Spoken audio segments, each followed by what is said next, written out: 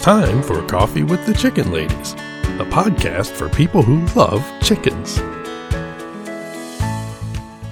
Hey everybody and welcome. It's Chrissy and Holly from Coffee with the Chicken Ladies. We're here and this is episode number 86 of our podcast where we talk about everything chicken, family, fun, and more chickens. More chickens. We drink a ton of coffee. I'm talking a ton. But most importantly, we hug chickens every day. And we kiss them too. Don't forget. We brew coffee from a little coffee house here in Bel Air, Maryland. Holly, and what kind of coffee are we brewing today? Cold brew. It's cold brew. What flavor did you get? I think that's just Colombian. Yeah, I think I got the hazelnut. Okay, so are you ready to sip some coffee and chat? I am. But first, a word from our sponsor. We have some exciting news to share from our sponsor, Grubbly Farms. This month, you can receive 30% off if you're a first-time buyer.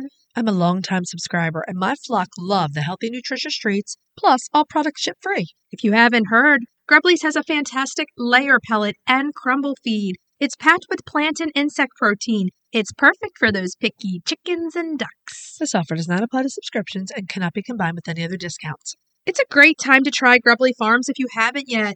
Use the code CWTCL30 for 30% off your first purchase. Try it today. So how are you doing today? Pretty well. Bracing for another round of torrential rain tomorrow. I know. They're saying it's going to be like tropical storms. I'm hoping it's wrong. I hope so too. Because everybody's going to be in all the babies. I mean, I've been working so hard on getting substrate built up in the runs because of the zinc poisoning issue. Every time it rains, things sink even more and it releases zinc. So I probably am at the point now where I need to have the soil retested in the runs. Oh, yeah. To see what we're working with. It's been bad here, like storms every day. It's so much water. I'm worried about my garden. It's been so much water. Too much water. My runs are like that worst mucky. Oh, you go in and you sink. It's just, it's awful. It is gross. It's too much rain. And you know, I have a few senior hens now. Agatha Christie actually has been having problems for a week or so limping. Mm-hmm. I couldn't find anything wrong with her. I went all over her body. I took her into Dr. Rebecca, who gave her an x-ray. Right. And couldn't find anything wrong with her. So we think it's just old age arthritis. It can happen. She's 5 years old. She's a heavyweight breed. She's a Jersey Giant. Say she tweaked her leg in any way over the years. Right. It's just like arthritis can set into any little injury that you may have. And it's on one side, which is why we were pretty sure it wasn't zinc poisoning. Yeah. That's pretty symmetrical. Yeah. So we have started her on an arthritis medicine. Yeah. I don't think that's something that's been commonly done with hens. Yeah. But so far, knock on wood, she's doing really well. She's responded well to it. She's getting around much better. So that's awesome. As always, thank you, Dr. Rebecca. And I'm thrilled with her progress. That's good. Anti-inflammatories are a good thing for people and chickens. And chickens. I'd like to see more research done on aging chickens. Yeah. I mean, it's a reality. A lot of us. We did the episode on senior chickens. Senior chickens, but it's a real deal thing. The chickens grow older and we need to know how to continue that care. Absolutely. So, yeah, it's been busy. This summer, it's flying by. It is. So fast. Mm-hmm. And it's crazy to me how quick, like Sophia with her swimming, she gets up early every morning. I'm like, I just want to sleep in one morning, man. Sleeping in. Sounds good. It never happens. It never, ever happens. Well, I realized that we're starting to schedule for September. I know, it's crazy. And it makes me heave a giant sigh of relief because I love the cooler weather in September. Yeah. But darn, wasn't it just spring? We waited for spring for so long. And then it's like, boom, there was no spring. It went from winter to summer, basically. That's what happens now. Okay, so if we could ask a big favor, if you're listening to our show and you're loving it, head over to Apple Podcasts and leave us a written review. It does amazing things for the growth of our show. And while you're there, hit subscribe. That's another thing that helps us grow so much. That way you never miss an episode. It's true. If you're looking for other ways to support the podcast, you can visit our Etsy shop. You can become a patron of the show. Visit us at patreon.com/coffeewiththechickenladies. For as little as $1 a month, you can support the podcast. If you go into the higher tiers, you get a monthly bonus episode and a Zoom call. Happy hour with us. The other thing you can do is visit our show notes, use our affiliate links, and buy products from our sponsors. Yay! Hey, Chris. Yeah. Do you like subscription boxes? Does it have anything to do with chickens? Of course. Then, yeah. Let me just take a minute to tell you about the Chicken Love Box. If you love goodies for your chickens and you need to go to chickenlove.com. I love the Mega Box. Tons of useful products for my flock and a chicken tea for me. You can't go wrong with the chicken tea. They are so cute and so soft. In the June box, I absolutely love the embroidered rooster apron and the egg carton stickers. I love those chicken leg bands with charms and the egg cartons that go with those stickers. Boxes start at $39 a month. They ship immediately after your purchase, and shipping is always free. It's such a great deal. Don't wait. Get off the nest and click already. Use the code CWTCL50 for 50% off your first box with at least a 3-month subscription. That's chickenlove.com. That's chickenluv.com. Get your subscription today. Have you heard of Strong Animals Chicken Essentials? They make natural supplements for your flock. Strong Animals has used plant-based products and natural approaches to promote the health and vitality of backyard flocks. Their products contain organic essential oils, prebiotics, and other natural ingredients to support the immune system and digestive health. Give your chicks and chickens what they need to thrive with Strong Animals health products. Visit getstronganimals.com today. Okay, so now it's about that time for the breed spotlight. Yeah. This week, the breed spotlight is the Brabanter. Yes, it is. This is a listener request, isn't it? I think a while back, someone requested this. We had the Brabanter on the list, but I seem to remember someone asking for it. Yeah. The Brabanter is an old breed of chicken that originated in the Netherlands near the border of Belgium. Right. Essentially, Brabant is a region of Flanders. And the interesting thing about Brabant is that they're famous for a couple of other things. The Brabant draft horse. Wow. The Brabant draft horse is the heaviest of all of the draft horse breeds, and it's the foundation stock of the modern American Belgian horse. They are massive. They're massive, yeah. They're also home to the Brabant Griffon dog, and then it's also the birthplace of Vincent van Gogh. Excuse me? She's doing the ear thing. I can't hear you? Yeah. Okay. So the Brabanter is probably several hundred years old. Almost every source you see mentions some Brabanter-looking chickens that appeared in a pair of paintings in the 1600s. I mean, literally, look up the Brabanter and you will find mention of this. They're cute little chickens. They're very cute, and that is probably them in the paintings. I just thought it was funny that everyone's repeating this same little nugget of information. Any chicken that has a crest or a mohawk like that, I'm in on. Absolutely. But the thing with the paintings is that's not the earliest evidence. There is written evidence that they were probably around in the 1500s. Oh, yeah. They're a very old breed. Now, I can't find a single thing about how they arrived in the U.S. or when. Okay. Nothing. They are not APA accepted. The British Poultry Club does mention them. Okay. So it seems like they maybe at least have a presence in the UK. Okay. But again, information is super scarce. And because of that, this breed is really difficult to research. Definitely one of our more exotic ones. Yeah. Apparently, they were in sharp decline in the early 1900s. Some historians even said they were functionally extinct. Okay. But some breeders set out to preserve them. I can't find any of this strongly documented anywhere. Right. So we're just going to have to go with the bit that I can find. There is speculation that a handful of other breeds were used to recreate the Brabanter, or at least add some genetic material in outcrossing. The one is the owl beard, and I can see that. The owl beard, yeah. We are actually going to be profiling the owl beard coming up pretty soon. That's been one of my ones that I've wanted to do. Yeah. So I thought it was interesting that that was a possibility. What was the other one? The Polish. Yeah. And actually, there's a third that we'll talk about in a minute here. So here is the other difficulty with researching this little chicken. They are sometimes called the Brabacan, but they are a distinct and separate breed from the Brabacan.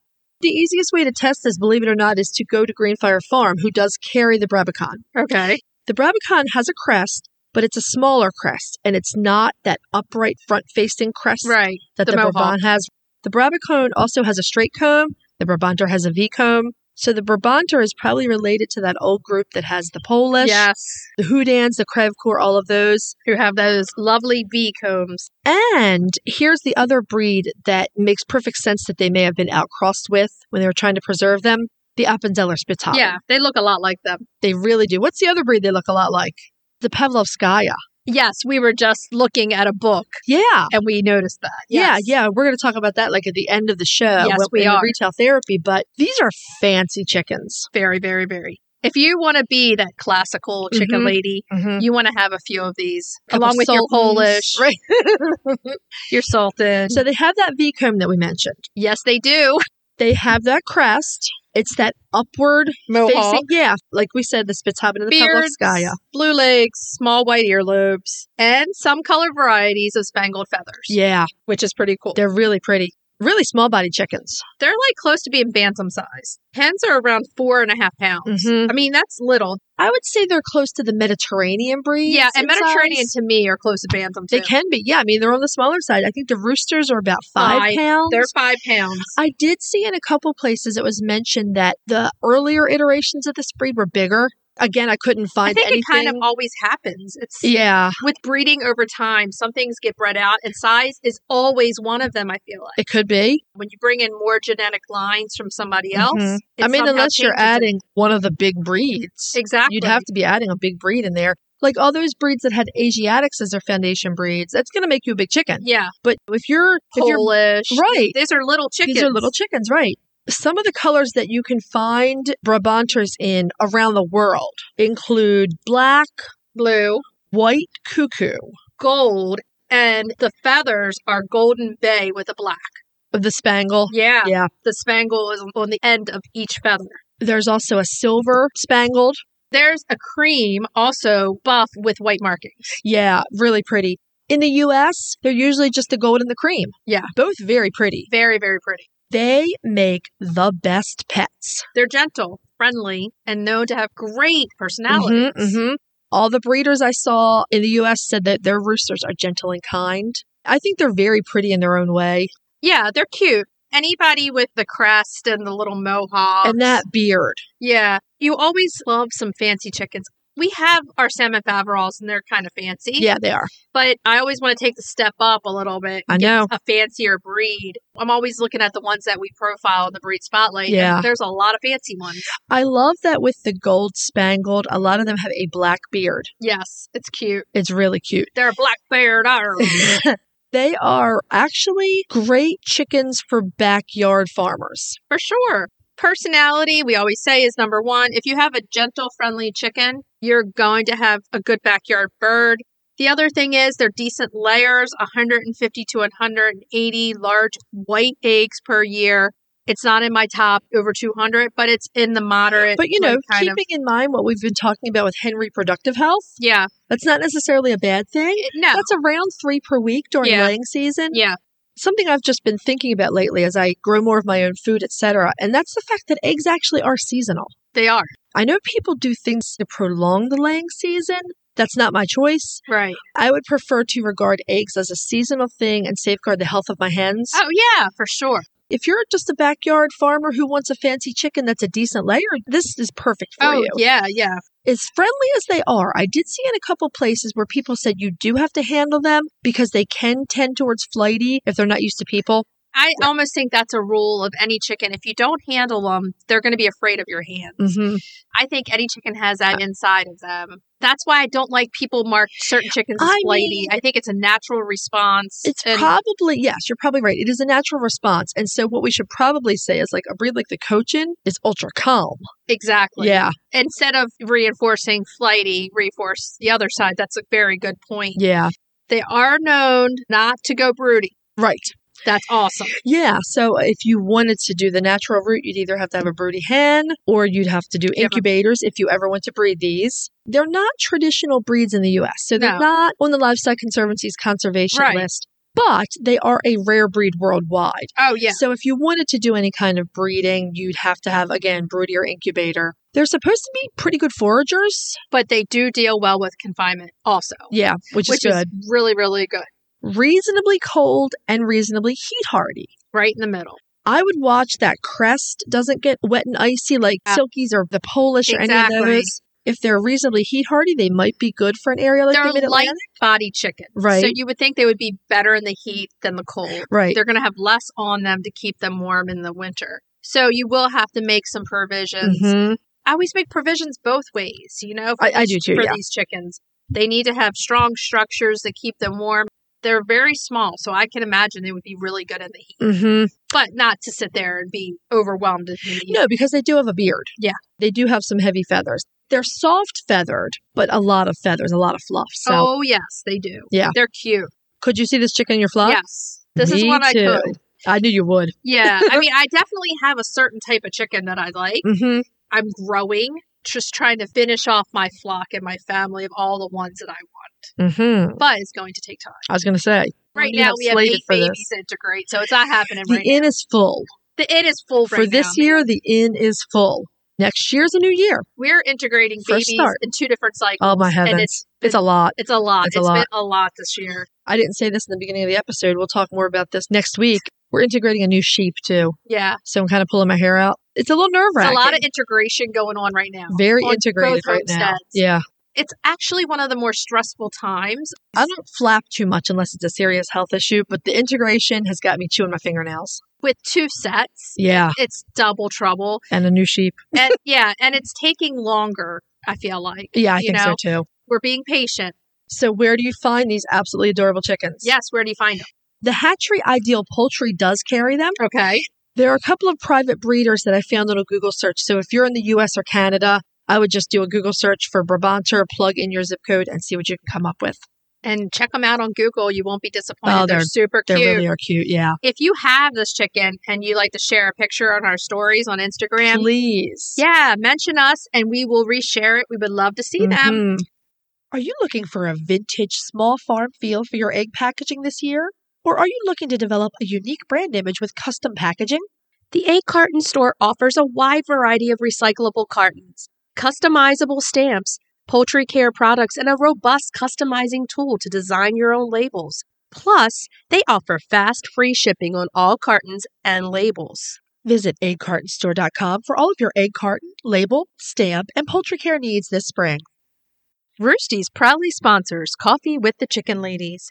If you're raising chicks or keeping chickens, take a look at Roosty's store on Amazon.com. We've personally tested their products and we're huge fans. They have their famous nesting pads, those fantastic chick water and feeder kits, do-it-yourself port feeder kits, water or nipple, and water or cup kits. And you don't even need to drive to the stores. They're all available for Prime delivery on Amazon.com. Visit Amazon.com and check out the Roosties range or follow the link in our show notes. So, I think it's time we move on to main topic. Yeah. Yeah. And for this month's main topic, we're having a round table with our friend Fiona. Fiona, we missed you. We did, yeah. So now it's about that time that we go across the pond and have coffee with Fiona. Yeah. Hey, Fiona. How are you doing today? We're knee-deep in chicks. Marshmallow's got 12. We have got Frankie with 9. We've got Chocolate with 9. And Nugget is just hatching at the moment. And Jellybean is going to be hatching on Tuesday. So we are knee-deep at the moment. And we've actually had some of Nugget's eggs because she had quite a lot which were fertile. And crush injuries are very common with broody hens. So we actually divided the clutch in half and we've left her with about 8 eggs rather than a larger clutch. She actually had 15 eggs in total. That would have resulted in crush injuries. We'd be expecting 12 successful hatches from 15. But if we'd left her with 15 eggs, we would have definitely had some crush fatalities. Oh. So we've split them up, 7 in the brooder, 8 under Nugget. So she should have her 12 chicks, hopefully. So you're hatching some of your Orpingtons. What other breeds are you doing this year? No, this year we're just doing Orpingtons. It's nice. Only Orpingtons. So what we've decided to do now in the future is we'll have our egg layer breed. So we've got the crested cream leg bells and we've got the Welsh summers. We'll keep them for 2 summers egg laying and then we'll offer them for sale at discounted rates. And they always go. People always buy them because they're so friendly, our lot. Yeah. You know, they absolutely love people. So they get snapped up very quickly as family pets. And what we'll do is next summer, when our hens are in their 2nd summer of laying, we'll hatch out some more. And we are going for, I can't remember the name of the breed now, the green egg layers, the ice bars. Yeah. And of course, we'll go for some more crested cream leg bars. Nice. There's a wonderful lady on Instagram that I found breeds them, and she's promised to save me some eggs for next spring season. So nice. I can't wait to see them. I wanted to say to everybody, too, listening, that if you want to see these videos of these babies running with their mamas and amazing reels on Instagram, follow the Floof Lady because I am loving your reels. They're so cute. you want to see Frankie's progress, there's a hashtag Frankie Watch. Just have a look at them because she is, I mean, we've talked about Frankie before, so unless you're new to the podcast, you'll know all about her, but she is cerebrally challenged. So, you know, she's my mentally handicapped chicken. I say this about Frankie, so it sounds like, you know, she's bottom of the pecking order and she needs special care. But I tell you what, we let both Chocolate and Frankie with her chicks out yesterday, 2 days after the hatch. So she went out with a big flock. Marshmallow's got her 12 chicks. Marshmallow really stamped her authority on Chocolate very quickly. No fights, major fights, but it was very much Marshmallow was in control. Frankie comes along, just bops Marshmallow on the head, fluffs up, and that was the end of that. Frankie's back in control. I love that chicken, I'll tell you. The boss. She really is. Boss. And Clover, she'll come over. Clover can run the biggest circle that you've ever seen in your life. She's an Insta star, though, is Clover, isn't she? Yeah, she loves to run circles. She is a precious little thing. She is. We love her so much. It's a relationship with Gertie as well. It's just lovely to see. Gertie loves these babies. Gertie lays an egg and she'll sit on it for a little while and be like, okay, I want another baby. And then, I'm like, look, Gert, I'm sorry. No more babies will come in this season. We have enough babies this season. We're done. Oh, tell me about it. Marshmallow, 12 chicks, and every day Licorice lays her egg in the same coop that Marshmallow sleeps in. Guess what Marshmallow does at night? Goes and finds this egg and sits on it with her 12 chicks. It's crazy. Exactly. Oh, dear, I don't know what to do, honestly. I have to say, though, Gertie is the best surrogate mom ever for these chicks. Yeah, the maiden aunt. Every single one of them and show them how to scratch and show them how to peck the grass and get a bug. And they look up to her. They follow her. I'm amazed. I mean, she's a Wellsummer. She's not really supposed to be like the mommy type, but she is. Yeah. Okay. So this week, we are going to talk about when you don't have chicks, you have eggs to eat. And preserving your eggs when you have a boatload. Yeah, because there's going to be nothing in winter. I know. Right. You're going to need them in the winter. It almost seems crazy to be planning this right now, but this is when you need to do it, when you have an overabundance and start preserving for them. Don't pack them up, leave them on your neighbour's doorstep and run away laughing. Use one of these methods instead. So a few weekends ago, I said Sophia and Ella, since Sophia's driving now. That makes me feel so old. Sophia's driving. Oh my goodness. Crazy. With 7 dozen and a half eggs, and just said, okay, take it to this neighbor, take them to this neighbor, take them to this neighbor. So I'm like, we can't use them. We want everyone to enjoy them, but we're going to talk about ways that you can preserve them so that you don't have to take what I call the walk of shame in December when you're baking holiday cookies and you have no eggs. Yeah, because you don't want to go to the store because they're just not the same. They really aren't. No, we won't have to do that this year because we have 9 chicks each. But chicken math, it's real. So I have recently hard-boiled a lot of this overabundance of eggs. I did it with the Nankin eggs because I wanted to make pickled eggs and I thought they would be adorable for snacks. So you're going to talk us through some other methods for much longer term storage for eggs. Pickled eggs are a big thing in pubs in the UK. And I have to say, in all my years, I still haven't seen anyone buy one and eat it. Really? So, really? No, that's not true, actually. I have seen someone buy one, but we bet him. We bet you won't eat it. They wouldn't have them in the pubs if people didn't eat them. So they must sell them, but I'm still yet to see anyone actually So we buy did one. A recipe for pickled eggs I love that. recently. And I was telling Holly, I'm like, pickled eggs are a no-go for me. But that's only one type of pickling. I know. I said I would try the other kind. Okay. I said, but I've never really been a huge fan of pickled eggs myself. But it is a way to preserve, and it works very, very well. I'll tell you what I'm a convert to that I'd never tried before, and we did for the very first time last year, was pickled cucumber. Because we always grow lots and lots of cucumber in season, and obviously there's only a very short growing season. And we came across a recipe for pickling it. Oh my goodness, it's lovely. Really is. In the UK, a lot of things can be pickled. Here, when you say something is a pickle, it's a cucumber. Yeah. So. No, but there's gherkin cucumbers rather than cucumbers, aren't they? This is proper cucumber. They have dill. Yeah, people do more than one. I mean, classically, it was the gherkin. That's what you used to always say. But it's sort of branched out into all different forms of cucumber. but you can pickle anything, essentially. Yeah. We do lots and lots and always have done lots and lots of pickled onions. Hugh makes the most amazing chili pickled onions. Oh, wow. Absolutely gorgeous. We pickle chilies, we make piccalilli, onion relish, all sorts of pickling type recipes. Yeah, it's huge over here. Massive. Do you have a lot of these on video on your YouTube channel? Yeah, quite a few of them, actually, yeah. The only one that Hugh hasn't published is my favourite, the chili pickled onions. Okay. So I must remind him to do that one this year. But the thing is, pickled onions are so common over here, we didn't think it'd be a popular video, but actually, I think it might be. I think it might be too. I would love to see your pickled onion recipe. When I was a grad student, I used to do a lot of pickling, and then I got a job. And now that I'm busier than ever, I'm pickling again. It's the pickling that makes you busier than ever, yeah. It can be, yeah.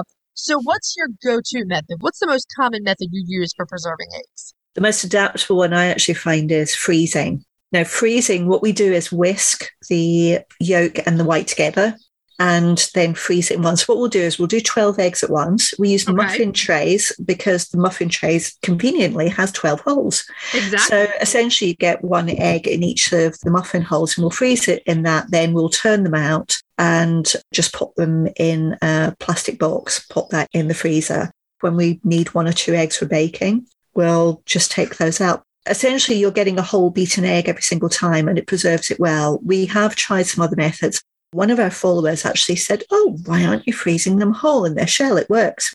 I don't think it will because the liquid will expand and crack the shell, but they were adamant. So we thought we'll try it. So we did. Guess what happened? You got cracks and leaks. And Absolutely. Yeah, the eggshell cracked. It's one of the things we talk about in the winter is not to leave your eggs out when it gets below freezing because they will crack and expand. You'll even get micro cracks that you don't know. They crack and expand. Yeah, exactly. Yeah, but the other thing is actually we found, we'll see what happens when we defrost the egg. And the yolk kind of goes quite hard. It goes almost half of it is solidified. It's really quite bizarre when it's defrosted. And the same happens if you separate the white and the yolk and you freeze the yolk as a whole without whisking it. I could see that for sure. Interesting. It must have something to do with the fat content. Yeah, so that's what I would guess. Yeah, I think so. Always whisk your yolk, whether you're putting it in with the white or just doing yolks themselves. Always whisk it. Yeah, absolutely, every single time. My favourite method is just to whisk it all together because most recipes out there, your cakes, your Yorkshire pudding, whole eggs. There's parts of the UK actually have Yorkshire pudding as a dessert with raspberry vinegar. Ooh, and that's delicious. That's interesting. It is. It's absolutely delicious, yeah. I love this freezing method because each frozen disc is 1 egg. Yeah. So you can exactly what you need. Exactly. It's already pre-measured. You know what you're dealing with. So you flash freeze them in the muffin tins, and then you can take them out after they're frozen and put them in something else. Because otherwise, your muffin tray is tied up and it takes up a lot of the room in the freezer. And they don't need to, once they're solid, they don't need to be in those tray shapes. Exactly. So we take them out and put them into boxes and consolidate 12 together. And they don't generally stick to each other once they're flash frozen in the muffin tray.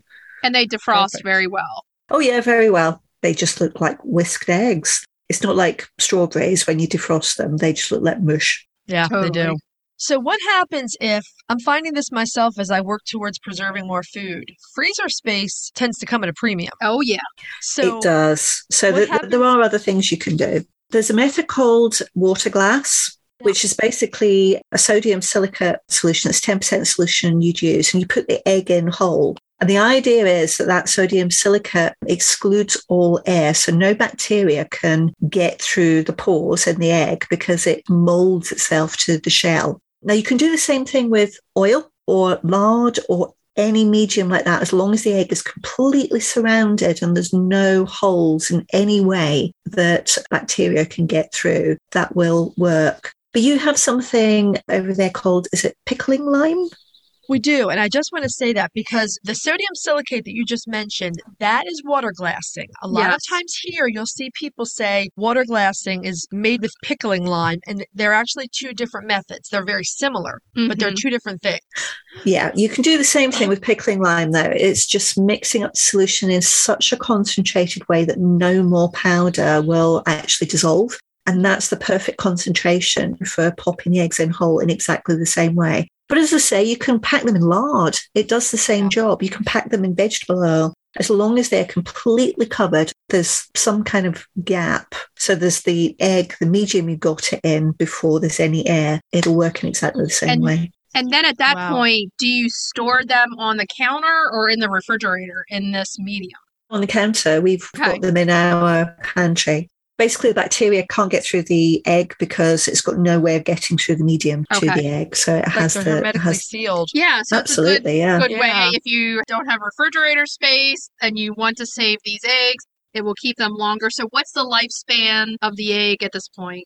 Well, the bacteria's got no way of getting through. So your only risk is if there's any bacteria in there in the first place. And actually, this is something to mention because in the UK, we don't really have salmonella issues with eggs. And that's because we had a big scandal back in I think it was the 80s or the 90s.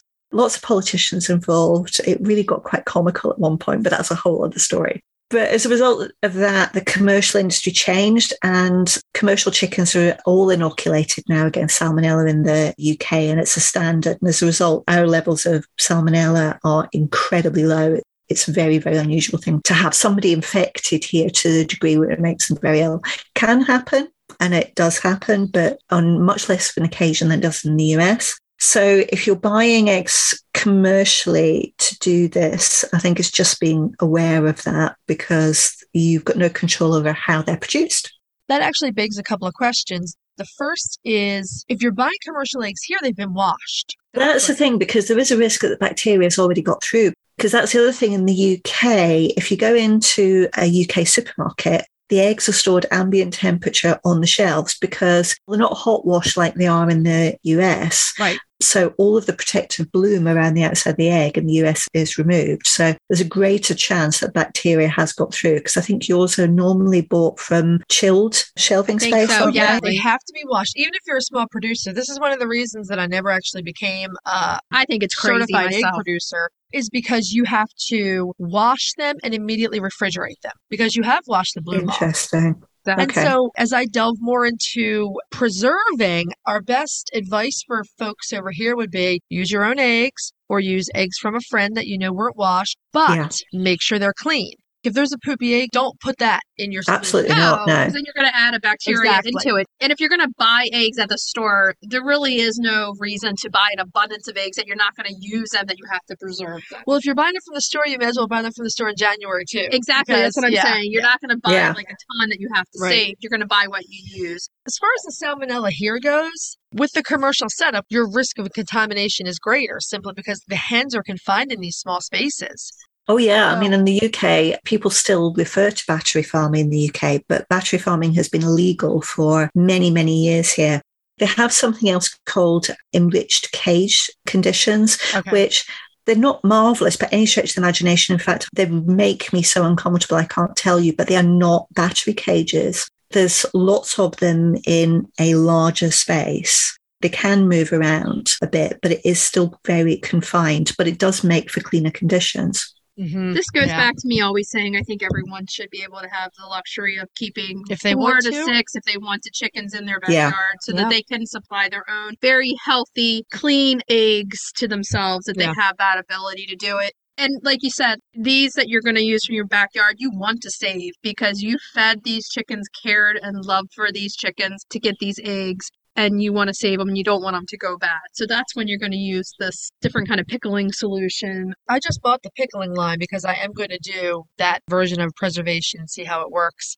There's another method which was very, very common in the UK in the Second World War, which is powdered egg. You can actually still buy powdered egg if you wanted to. But you can easily make it yourself. So all we do is we scramble the egg. Don't add any butter or milk like you normally would, or, your seasoning. It's just the egg. Pop it in a dehydrator to dry it out, then pop it in a grinder. We use a coffee grinder because it gets it really, really fine if we wanted to. And then put it in an airtight container, and that will last for ages, absolutely ages. As long as the container is very dry on the inside and it's airtight, that powdered egg lasts for a long time. It's a bit limited. That's the only problem, because your frozen eggs you can use for everything. You can use them in exactly the same way as you would your fresh eggs. But because these are already pre-cooked, you've got to bear that in mind. So you can bake with them, but it's kind of limited. People say you add it in the same way as you would, when you add your dry ingredients for your cake, you add your powdered egg at exactly the same time. Mm-hmm. And then the wet ingredients that you add will give enough rehydration for the recipes. But I've never been convinced. I've never had a good result yet with my experiments with making cakes that way, I have to say. So clearly I'm not doing something like that, but it does strike me. It's a cooked egg in the first place. You can rehydrate it and make scrambled egg, and it doesn't quite look like the original thing, but it tastes great. It's breakfast. Yeah. Right.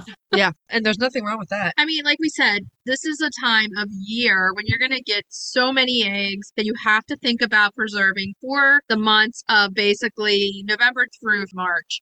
That little stretch there right before you're going to need to save these eggs. Unless you've got an Orpington who manages to lay all through winter. Some of them do. A lot of my breeds do, actually. I'm usually eggless for about 8 to 10 weeks, like November, December, the beginning of January. Yeah. And then the Jersey Giants start and the Brahmas will start. We're normally just eggless during molting. And then as soon as the molting's finished, they start again, whether it's winter or not. Yeah. Lucy is like a rock star egg layer. Lucy the Leghorn. It's amazing. It's amazing how many eggs this girl lays. But yeah, definitely want to be able to save them for baking during the holidays, because everyone's like, oh my God, I love your baked goods because they have fresh eggs. You don't want to say, I had to take the walk of shame and go to the store. Yeah, because the other thing as well, if you're using your own eggs, they're bright yellow yolks because, you're letting them have access to green grass and vegetables, and you get those gorgeous cream orangey yolks. And you get these amazing yellow sponge cakes, don't you? It's, I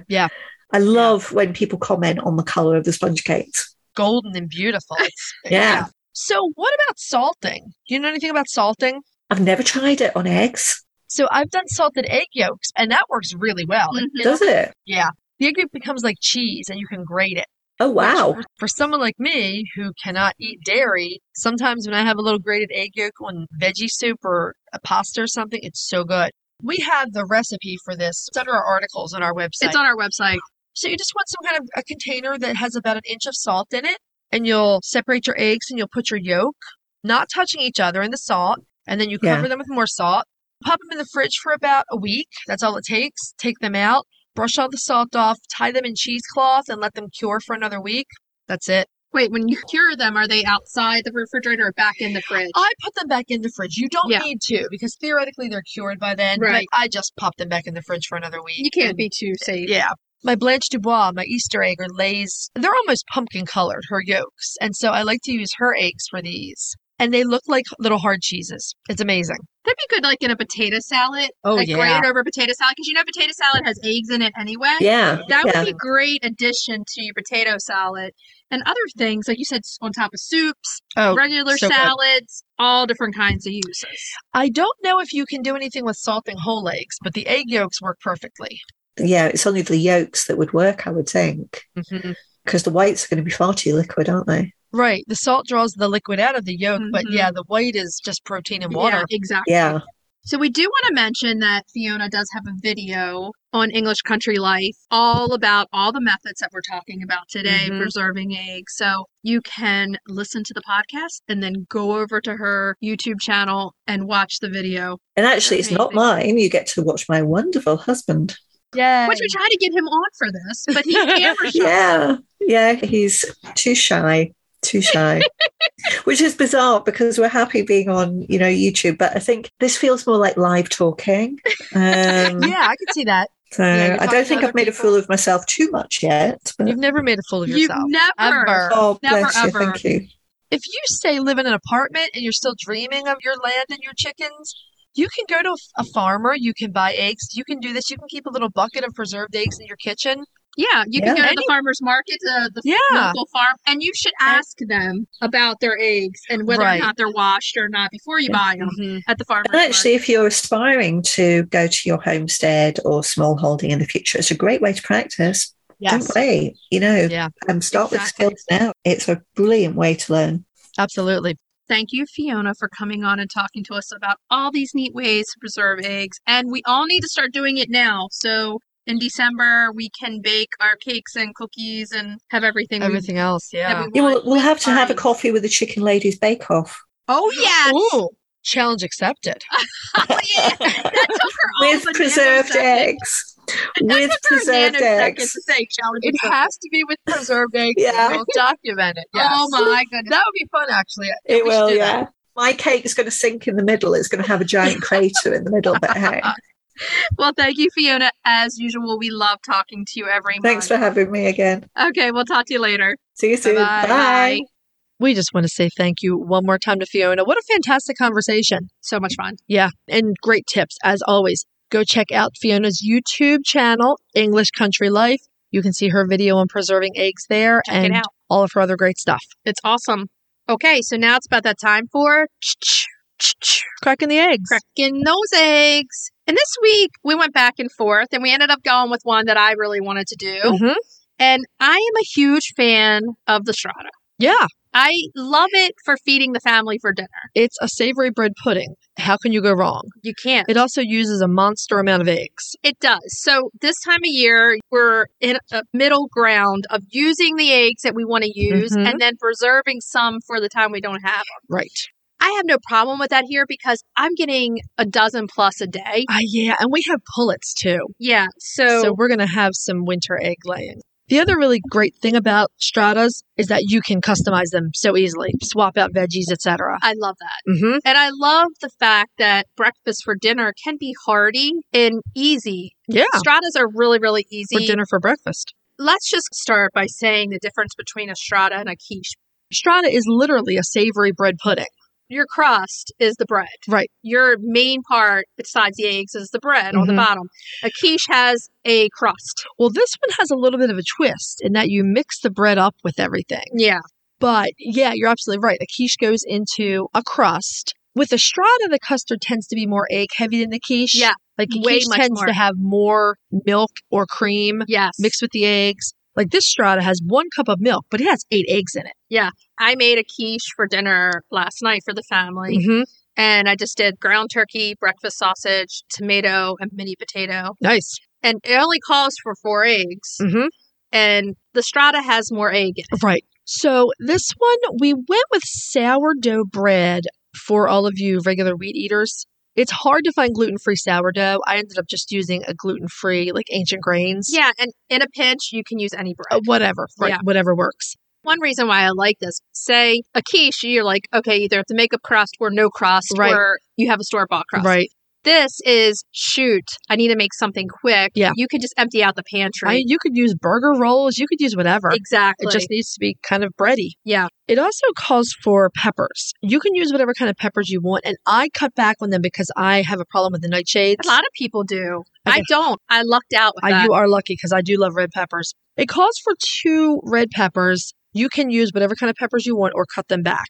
Mushrooms? Yes. It calls for some sweet potatoes peeled and sliced. I like the zucchini in there too and sliced real thin. Yeah, I love that in there. I am going to make this again and use butternut squash instead of the sweet potatoes. Yeah. And when I use the butternut squash, I'm probably going to add some sage to the thyme that this calls for. Yeah. I think that would work really well. And then just a cup of chopped greens, whatever greens you have. Chard, kale, spinach, whatever. So it also calls for garlic, Dijon mustard, and Worcestershire sauce. Worcestershire sauce. Yes, we all love saying Worcestershire sauce. Also balsamic vinaigrette and some olive oil. So a lot of people put the bread in first and then put everything in. And the bread kind of takes over anyway.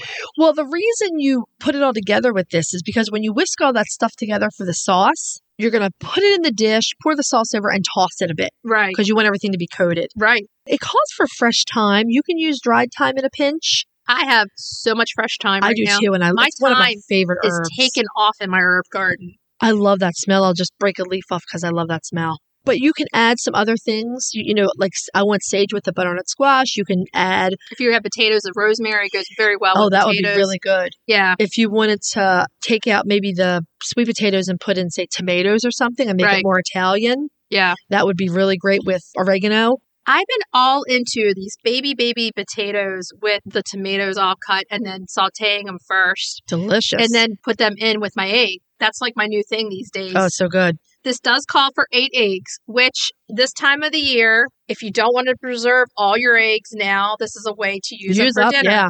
Like we said, you throw all the bread and the veg together. You put the sauce on them, toss that. Then you whisk together the eggs and the milk.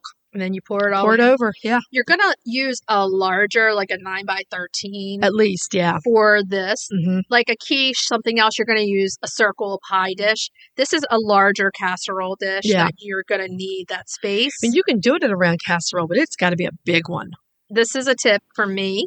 I always cook all my vegetables, all my potatoes first before I put it in the egg. These things give off moisture and it will water down your strata. And sometimes those things just taste good. Like I like any onion or garlic a little brown or caramelized. Exactly. Butternut squash, I will usually either roast or steam that before I put it in. Yeah. The greens you don't need to cook. You can if you want to, but you don't need to. The other thing that you can do, it depends on what you like. You can pour the custard on this and then let it sit for like half an hour for the bread to absorb. Yes. I'm lazy. I just put it in the oven. A lot of people say with stratas, you have to let them sit overnight. It's your choice on what you like to do. Yep. And some stratas also people put right in the oven as soon as they make them. And they taste just as good to me. Yeah, I usually don't have any trouble. You bake it for like 45 to 50 minutes. You're looking at probably an hour of cooking time. Well, here's the thing. You cook your veggies for like 30 minutes. You get it all in the pan. You stick it in the oven. And then you can go out and weed the garden for 40 minutes and come back. And it's ready. Right. And then you let it cool because it'll slice a little bit better. So you're going to be putting it in the oven at 350. Yeah.